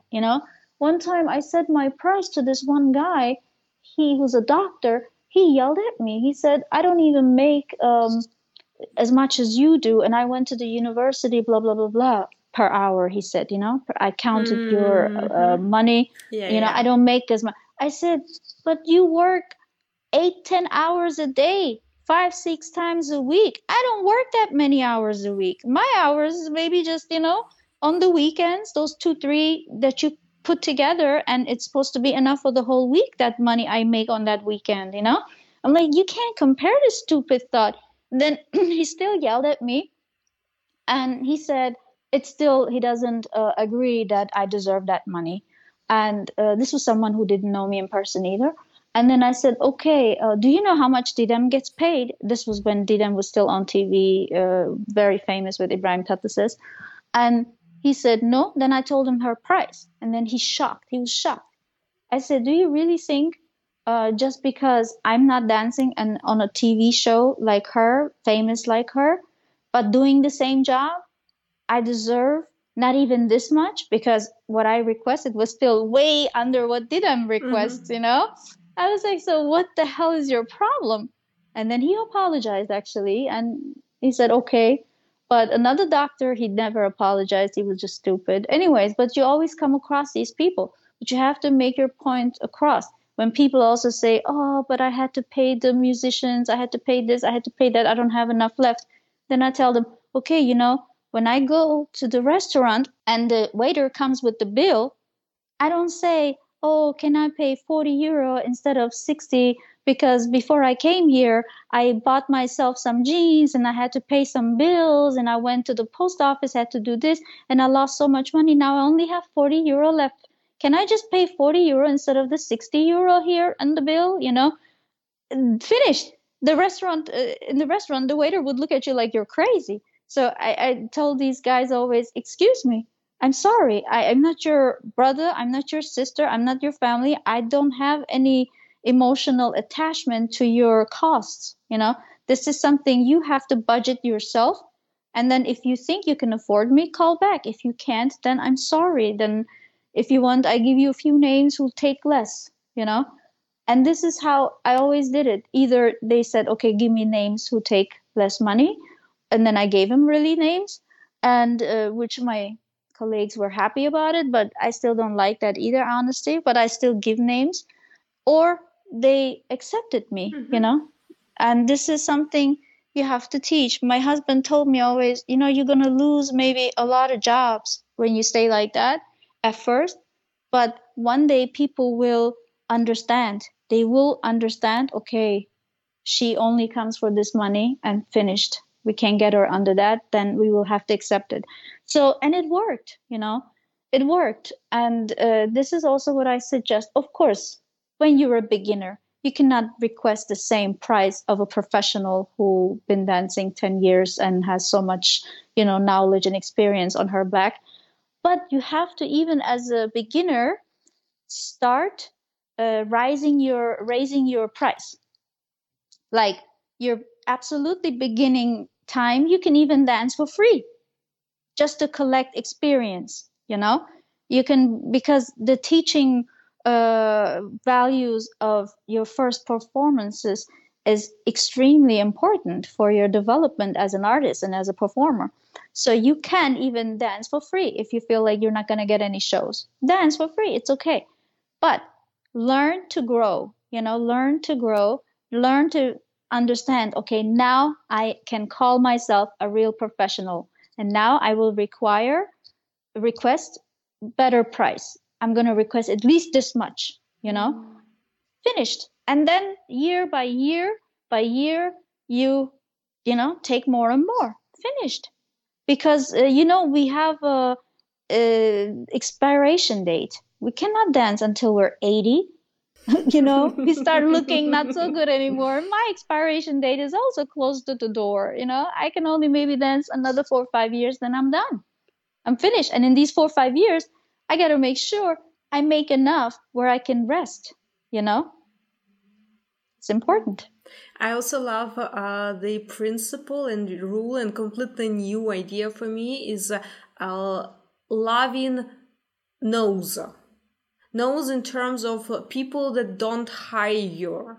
They say like, no, I like going and hiring someone else, because if you're only hearing yeses, if every single person who calls you wants to hire you, it just means that you are underpricing your services. Absolutely. Absolutely. Absolutely. Very good point. Because when you get the yes too quick, like one time I never forget, it was a rich person who hired me, and I knew he was rich. And I used the fact that it was very far from where I live. I used that fact to make it extra expensive, because I don't like to make different price because a person is rich. You know, I still like to stay honest to my price, because when you do the same show, same effort, hello, you can't charge the person more just because he has more in his pockets. It's not fair, you know. So I stay always true to my price, but I added more because it was far. Then when I said the price, he said so quick, yes, but like, oh yes, like I was like, oh my God, I guess I could have said 3 times more and he would have still said yes. I was like, damn, chance missed, you know. So you have to, of course, watch out when you give prices for those who don't charge much. I'm talking now. How quick people accept your offer, you know. If they fight with you, that means you are almost there. But if they say no a lot, then you at the good price, you know, because if they fight you like, no, no, no, no, it's too much, I'm sorry, oh damn, please, or something, and then they say no thank you, then I have to look more, then you know you have the good price. Because either they come back for you, call you back because they can't find nobody better than you, or they find somebody cheaper, but that's not your business, you know, that's not your business it's anymore. Not your client. Yeah. Yes. Yeah. But if they accept it too easy, then really it's thing that should make you think Well, maybe twice. they really, really wanted exactly you, so that's a different story. But I was just Yeah. more putting a point that there has to be a balance between yes and no's. It cannot be Yes. you don't even need to aim for all yeses. This is actually a bad thing Yes. because Absolutely. it leads to overburn that we already talked about, and it indicates that you are not pricing it correctly. Because if person there always will be people who will want it cheaper, but if you Yes. don't get those people, means you're at so cheap level according to your services and quality of your shows that you're basically just really harming yourself in this case. That's the only thing. Absolutely. Absolutely. And you have to have the self-respect for yourself and for your art. You have to remind yourself how many classes you took, how much money you invested in your education of dance background, how much money your costume costs, and your time of getting. I always tell my clients when they discuss with me my price, I always like, listen, number one, um, I don't care about my dancing time. I don't care if I dance 10 minutes or 30 minutes. It doesn't make a big difference for me. Once I dance, I'm in it. I don't care. It doesn't bother me. I care about the 2 hours of preparation for my makeup, my hair, my costumes, my this, my that. Do you know how much work that is? Then getting there. Then after you finish the show, you still got to come home and take all the nasty makeup off, take a shower, get the stuff out your hair, out your face. That's to me a lot more stressful than the dance itself. I charge you for those things. I don't charge you for the performance there. Yes. That's sometimes fun for me. I enjoy that, so I don't care. But I charge you more so for all the preparation before and the after work, after the show, that's all included in the price. And all your experience and study years that Absolutely. allowed you to do the show. And costumes and costs for car, for gas, for cosmetics, yeah, even.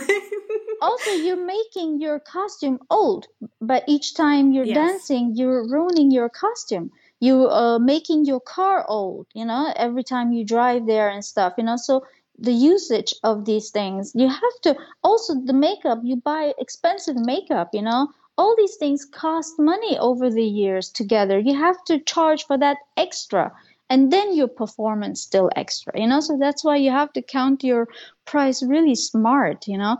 And normally, this is another thing I learned in the last few 2 years. Back in the days, I would discuss a lot and would try to tell them like, hey, I'm sorry, it's just because this, because that.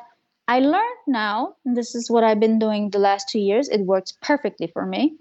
When they say, oh, can you do something with the price? I'm like, oh, no, I'm sorry. But if you want, I give you the number of a friend of mine. She danced for XYZ amount, And then they get shocked, like, because without even dealing and bargaining and nothing, like, I go immediately, I give you the number of someone, I don't even listen. I don't discuss. I immediately tell them, I totally understand you don't have the budget for me. It's okay. I feel you. I know I'm expensive, but I give you the number of someone who might be in your budget. And then they get so shocked. They're like, oh, no, no, no. It's okay. It's okay. Wait, wait. Yeah, but we want you. But then I'm sorry. My price, I told you. You know what? Just call me when you make up your decision. Okay. If you still want somebody else, write me. I give you a few numbers. Then they never want the names and numbers. They call me a week later and tell me they still want me.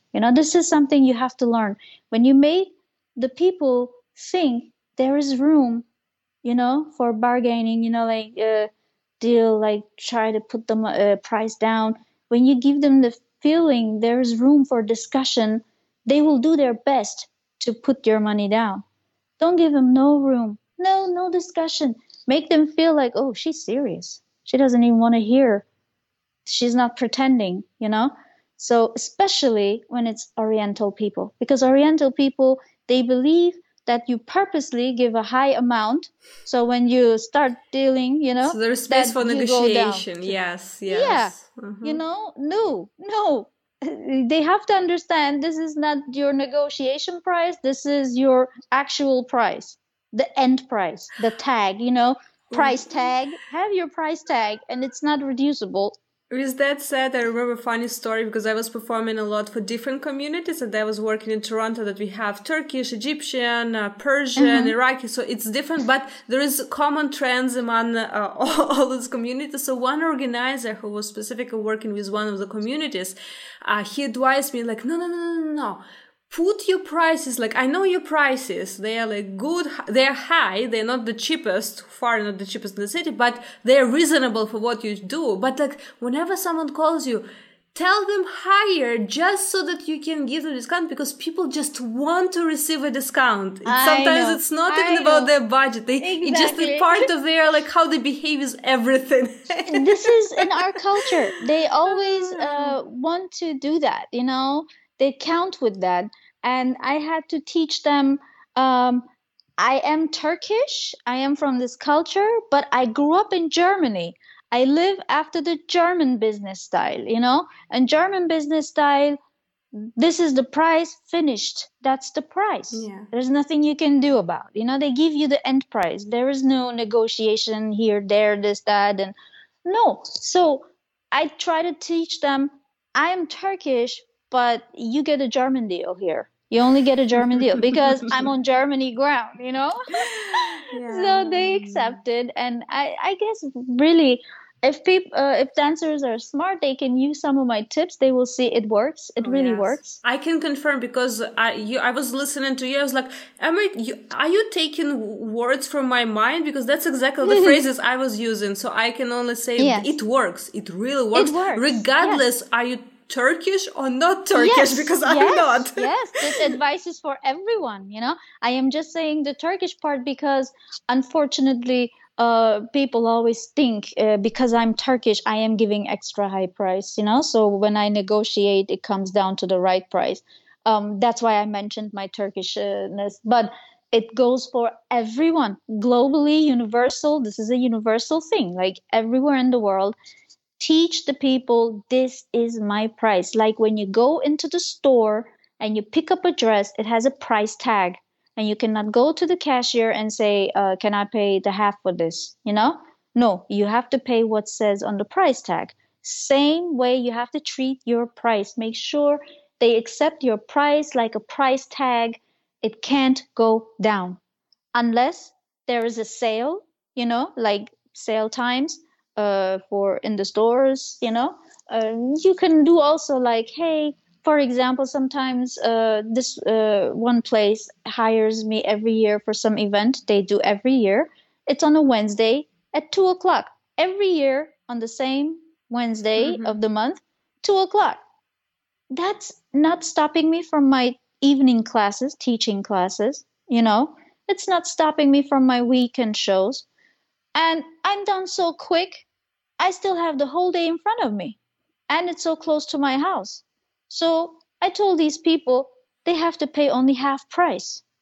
Then I give them a half price because it really doesn't bother me. It's like a thing, but I make sure they understand this price is so cheap because of that.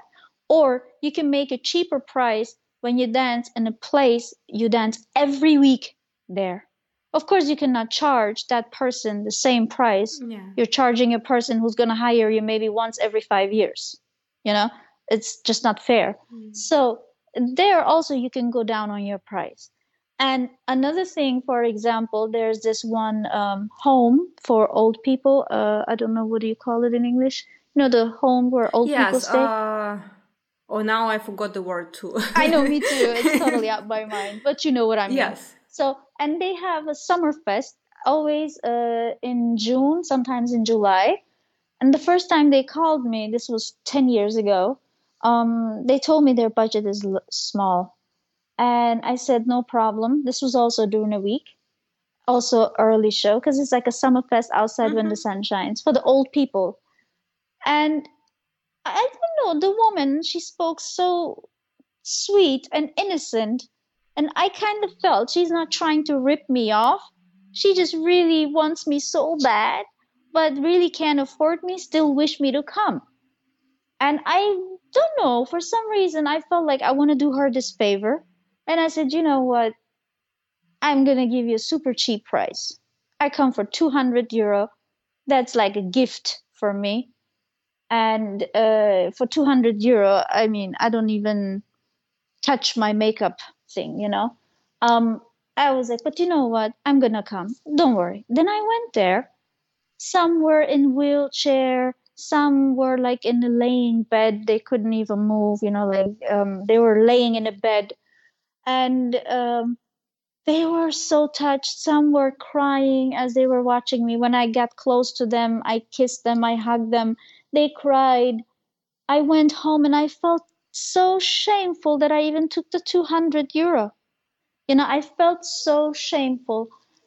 At the same time, I was so happy that I even, did this 200 euro thing, because 200 euro for me is really like dancing for free. Um, so I told my husband, if they call me next year again, I'm gonna do it again. And then when they called me next year, I told her I come for free. It's okay. And then the lady said, no, no, no, no, no, please, we will feel so guilty.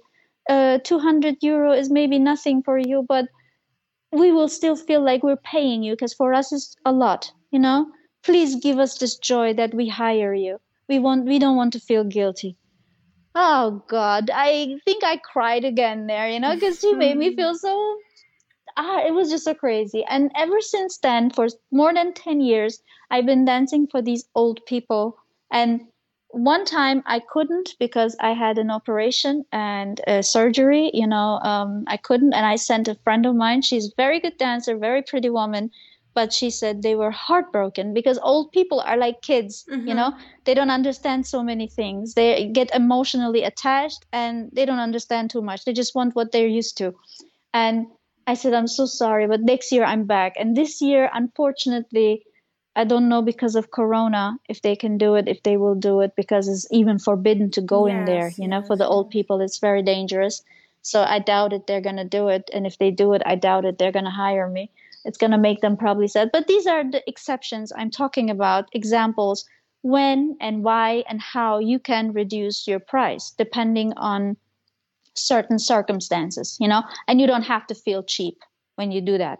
And that So, comes from your decision and your sincere absolutely, decision, not by absolutely, pressure from the third side. Because absolutely. if you're taking, if you're letting the third person, like whoever calls you, pressure you into the discount, then you're basically setting Yes, up another trap for yourself. Because those people, absolutely. then they come whenever in the future, they will not remember that you did a discount. They will only remember the number that they paid you, and they will ask now another discount because they are returning clients. So your price will have to go even more down because like, oh, I'm returning client.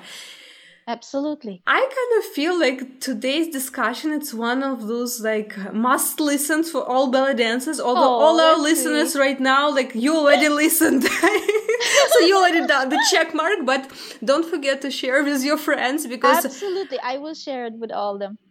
and every single of our listeners, I think, should share because it just provokes you to think about so many topics and things that I feel we talked today about traps Yes, that we traps. create for ourselves as a Yes, community and as individuals. And this is absolutely. something that every single belly dancer needs to agree with us, or like you or mine, whatever separate idea or Yes, topic, like maybe not to agree, but with opinions. Everyone has their own opinion, but at least to think about that. Because absolutely. sometimes we are too Absolutely. focused on our training, on our like business, where to get work or what to do. Yep. We are not thinking about that our sometimes short-time solutions create long-term problems. Absolutely. That's a perfect way you put it together. It's really just like that, And I always say, like, just to sum it up, Mm-hmm. everything we talked about, try to go different ways, not always the same old ways. Try to get a general, normal, outside the community audience for your art form. Um, show more love and understanding and respect within each other. Don't judge. You don't know the background of whoever, why she's there. Never judge, because everyone has their own reasons why they're doing, how they're doing, what they're doing, you know? Don't judge. And during all this time, protect yourself, because you will be a very depressed, frustrated, exhausted dancer one day if you don't protect yourself from those little points I was mentioning and we talked about, from dealing with your money to how much you dance to how many shows you accept. Don't accept too many shows because the money sounds so good in your ear, or you think it's fun, because eventually you're going to be exhausted. Then protect your image, protect everything you can and you have, and do always what makes you really happy, and don't do things because you think you should, because it's what people expect from you, and say no. Don't be scared to be judged as a diva. Show your teeth. Be a lioness, don't be a mouse. Beep, beep, beep, beep. Rawr. Like show them, hey, don't fool with me. We need this because we are very fragile in our costumes, in our image. We are very fragile, so we have to show, no, you looking at a lioness here, we're not any little mouse, so these are things I would really like to add. Those are very beautiful reminders for all belly dancers. Well, before I ask you our final summary question of the podcast, I would love to ask you, where can our listeners follow you and follow your activities? What is your favorite current social media, maybe? Or you mentioned that you took down your website. So where are the places that can people just follow your beautiful dancing and maybe hear a little bit more from you in your current events and upcoming events too? That's good question. Very easy at the moment, mainly on Facebook, because as I told you before, in 2 months I will be in the States, so I'm extremely busy packing up stuff here and closing down stuff, everything here, so that I will be so busy and not really able to take care of social media stuff. But once I'm in the States, I discussed this with my husband too. I'm going to do a lot more social media appearances, including TikTok. I think I'm going to create a TikTok video channel. I think that's so fun. I don't know. I just like that. Maybe it's because women feel different with these things. We like these things. And Facebook is the most actual active social media which I'm using. But like I said, once I'm in the States, I will add TikTok, and I will be a lot more active on Instagram, because I've been really neglective to Instagram and kind of like, yeah, being not so good on that. I'm going to change that too, because I like Instagram. It's just when you're so busy all day with other stuff, you don't always take time for every social media platform. Yeah. And you usually active on that which is already so successful. And for now, it's more Facebook for me, but I will add the other one. So now they can check me on Facebook, and in the future, they can find me in TikTok and Instagram. Well, I'll definitely include links in the show notes to your Facebook. I know you have several Facebook. At least I found several Facebook pages with your name. So I'll ask you later which one is the most actual. So I can include the link. Yes. That happened, just to explain it real quick. I had one only, and the fan page, but the fan page, people just don't like the fan pages always on Facebook. So, and I had I had full list on Facebook, my main account, and the problem was I still had 4,000 extra friend requests, and it just got so much. I thought, okay, I can't accept these people, but they will be sad. I'm talking about people whom I actually meet, or people who are friends of my friends or something, I'm not talking about any strangers. Strangers, I don't care. They can just follow me, subscribe me or something. But those are really real people. So I opened up a second account to give them a chance to be in touch with me. That's the explanation. But I still show you the main one. Okay, so I can include link, and also I know you Yes. have Instagram page, so I will include it too, even if it's Yes. not that active too. People can already subscribe.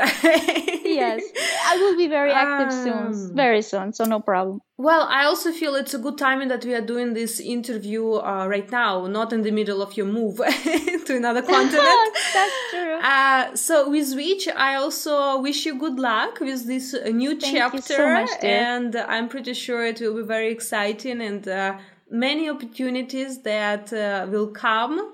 Maybe in different shapes or form that you expect them now, but they will definitely, Yes. they are all already waiting for you there. So that would be very exciting to follow your journey there. Yes. And I also want to really thank you for taking your time. And we went a little bit longer. I hope it's okay with your today's schedule. For me, it's okay. I just hope the listeners won't be bored. Oh, I'm pretty sure. Absolutely no. Like, this was such a generous conversation with so many insights. Thank you so much. And I would love to ask, we have a signature traditional question that I ask every single guest at the end of the interview, regardless of what we talked throughout. And before we come to that, I want to get rid of something that's on my chest. I want to thank you so deeply for this amazing work you're doing. This costs so much time and energy to do all these interviews with all these amazing artists. I listened to a few of them and I was like so impressed, and you leaving such a treasure for the world, because in all these interviews, there's so much insightful thoughts and, the soul of the artists spoken out, which we don't get to usually hear so easily. And you collect them like a treasure. It's so nice. And I know it requires so much work because you have to do all the editings or recordings, I don't know, posting it and keeping the website always active and nice and updated.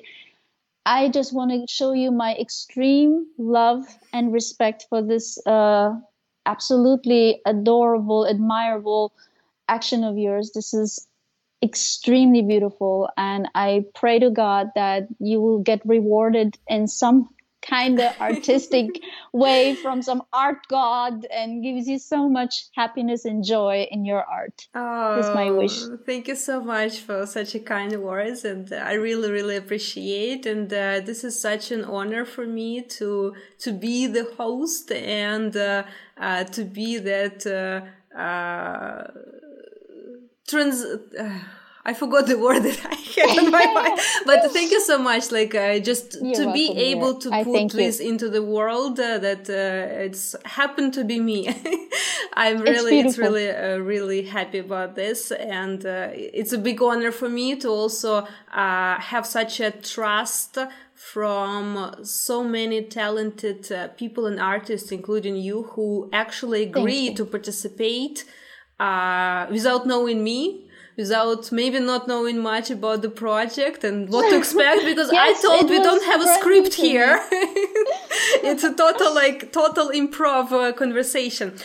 But although I said that there is no script, we kind of have a couple of scripted questions here, and one of them is our summary question, which I'm really curious to know your reply to it. And the question is, what makes you fall in love with belly dance again and again, so you keep doing it for so many years?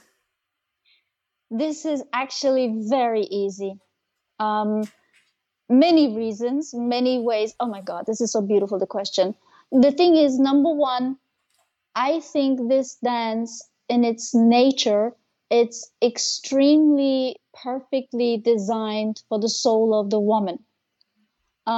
Please, male dancers, do please not feel disrespected. I'm not trying to, you all have the right. Artists are always art and love art and can feel connected to art. But especially as a woman, I must say this.